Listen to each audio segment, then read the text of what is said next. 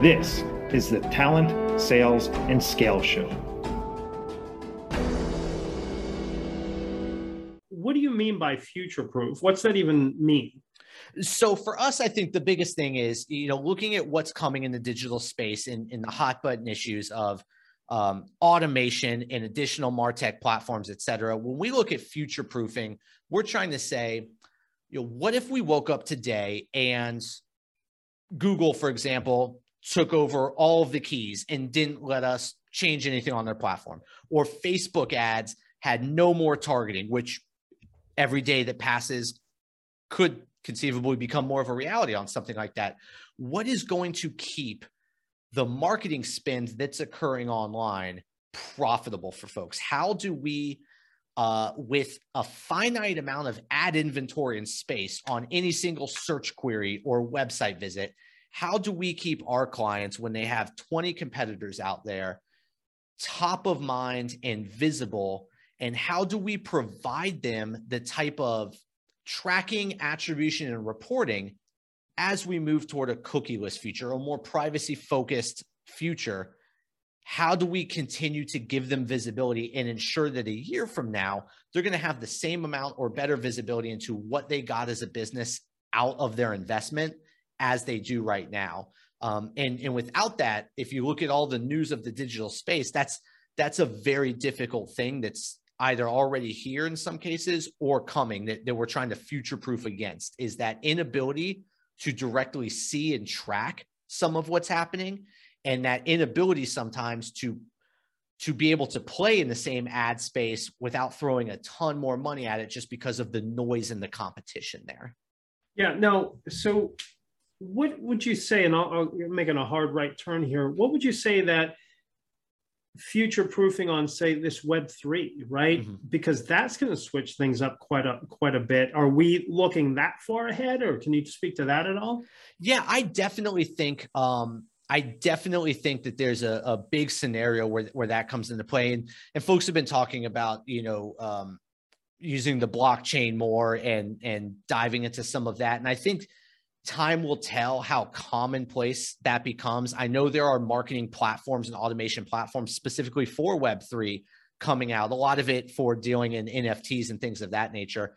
But even as you look at stuff like the metaverse and all of that, like all of a sudden, all marketing is focused on that. Digital is always about what is the hot new thing in the press right now. And for some brands, it's let's create some NFTs and sell them. For others, it's how do we get involved with blockchain and with Web3? How do we become more privacy-centric and owning solely, our zero-party data and no one else, and capitalizing all that? And I think having an eye toward all of that is going to be imperative, because, again, Google can still be an 800-pound gorilla in digital marketing, but they'll be around a while, but they won't be the only game in town forever. There's always something new coming. 2 years ago, there was never a TikTok or a Snapchat ads. Everyone was on Facebook and Instagram. Now look at how almost boringly every day it is to be on TikTok and Snapchat. What launches tomorrow that we haven't even caught wind of yet? And I think that's the biggest area that we often see kind of left behind in marketing conversations. And one of the biggest mistakes we often see made is there's such a rush to say, I'm a B2B SaaS company. I need to carve out these personas on LinkedIn and put thought leadership up in there in some LinkedIn ads and make sure I'm here on search and I'm competitor conquesting, and all the budget's put to that, so that there's nothing left to explore the next new cutting edge platform or way of digesting information and testing into that. And by the time budget and strategy have been created to do it, your brand's number 20 in your space to have tried it. And so you're already behind the curve yet again.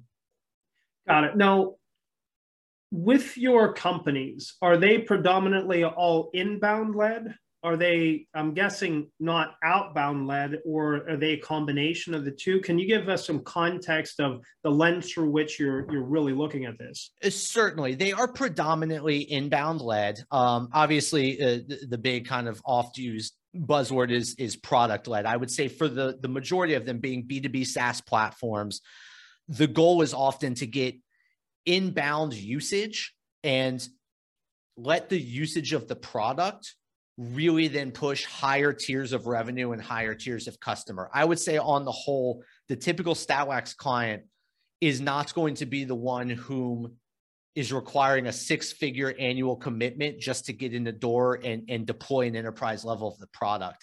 It's one for whom there is a targeted type of buyer at a company, but the barrier to entry is low enough to push for some demoing and some free trial, and then let product usage really guide them to fall in love with it versus the competitors and explore higher tiers of usage and bring more of their company and more of their team into it. But to get them to that point, it is predominantly inbound, whether organically through thought leadership and brand building, or in our case, through digital spend on a number of different channels. Okay, and whenever you're talking about digital spend, you're talking digital advertising, SEO, and those type of things, right? That is correct, yes. Okay, now with product-led, I'm really curious on this. What's the typical, not customer acquisition cost, what's your typical contract value on a stereotypical product-led? And I'll have a couple of follow-ups off of that. Definitely. You're talking kind of the revenue value to the client themselves. Correct, yes, exactly. Gosh, if we're looking kind of for average price points, it's anywhere from like $100 a month in recurring revenue all the way up to a few grand. Most of our clients, and that might even be a segue into some of your follow-up questions.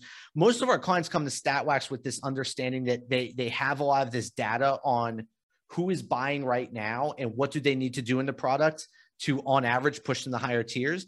But they're still in that early enough mode where they're still trying to suss out lifetime value and kind of the ideal journey to get the best sort of annual recurring revenue. So we do have a couple of clients who are on pretty heavy annual recurring revenue of 20, 30 grand plus, all the way up approaching 6 figures if they get to that enterprise level.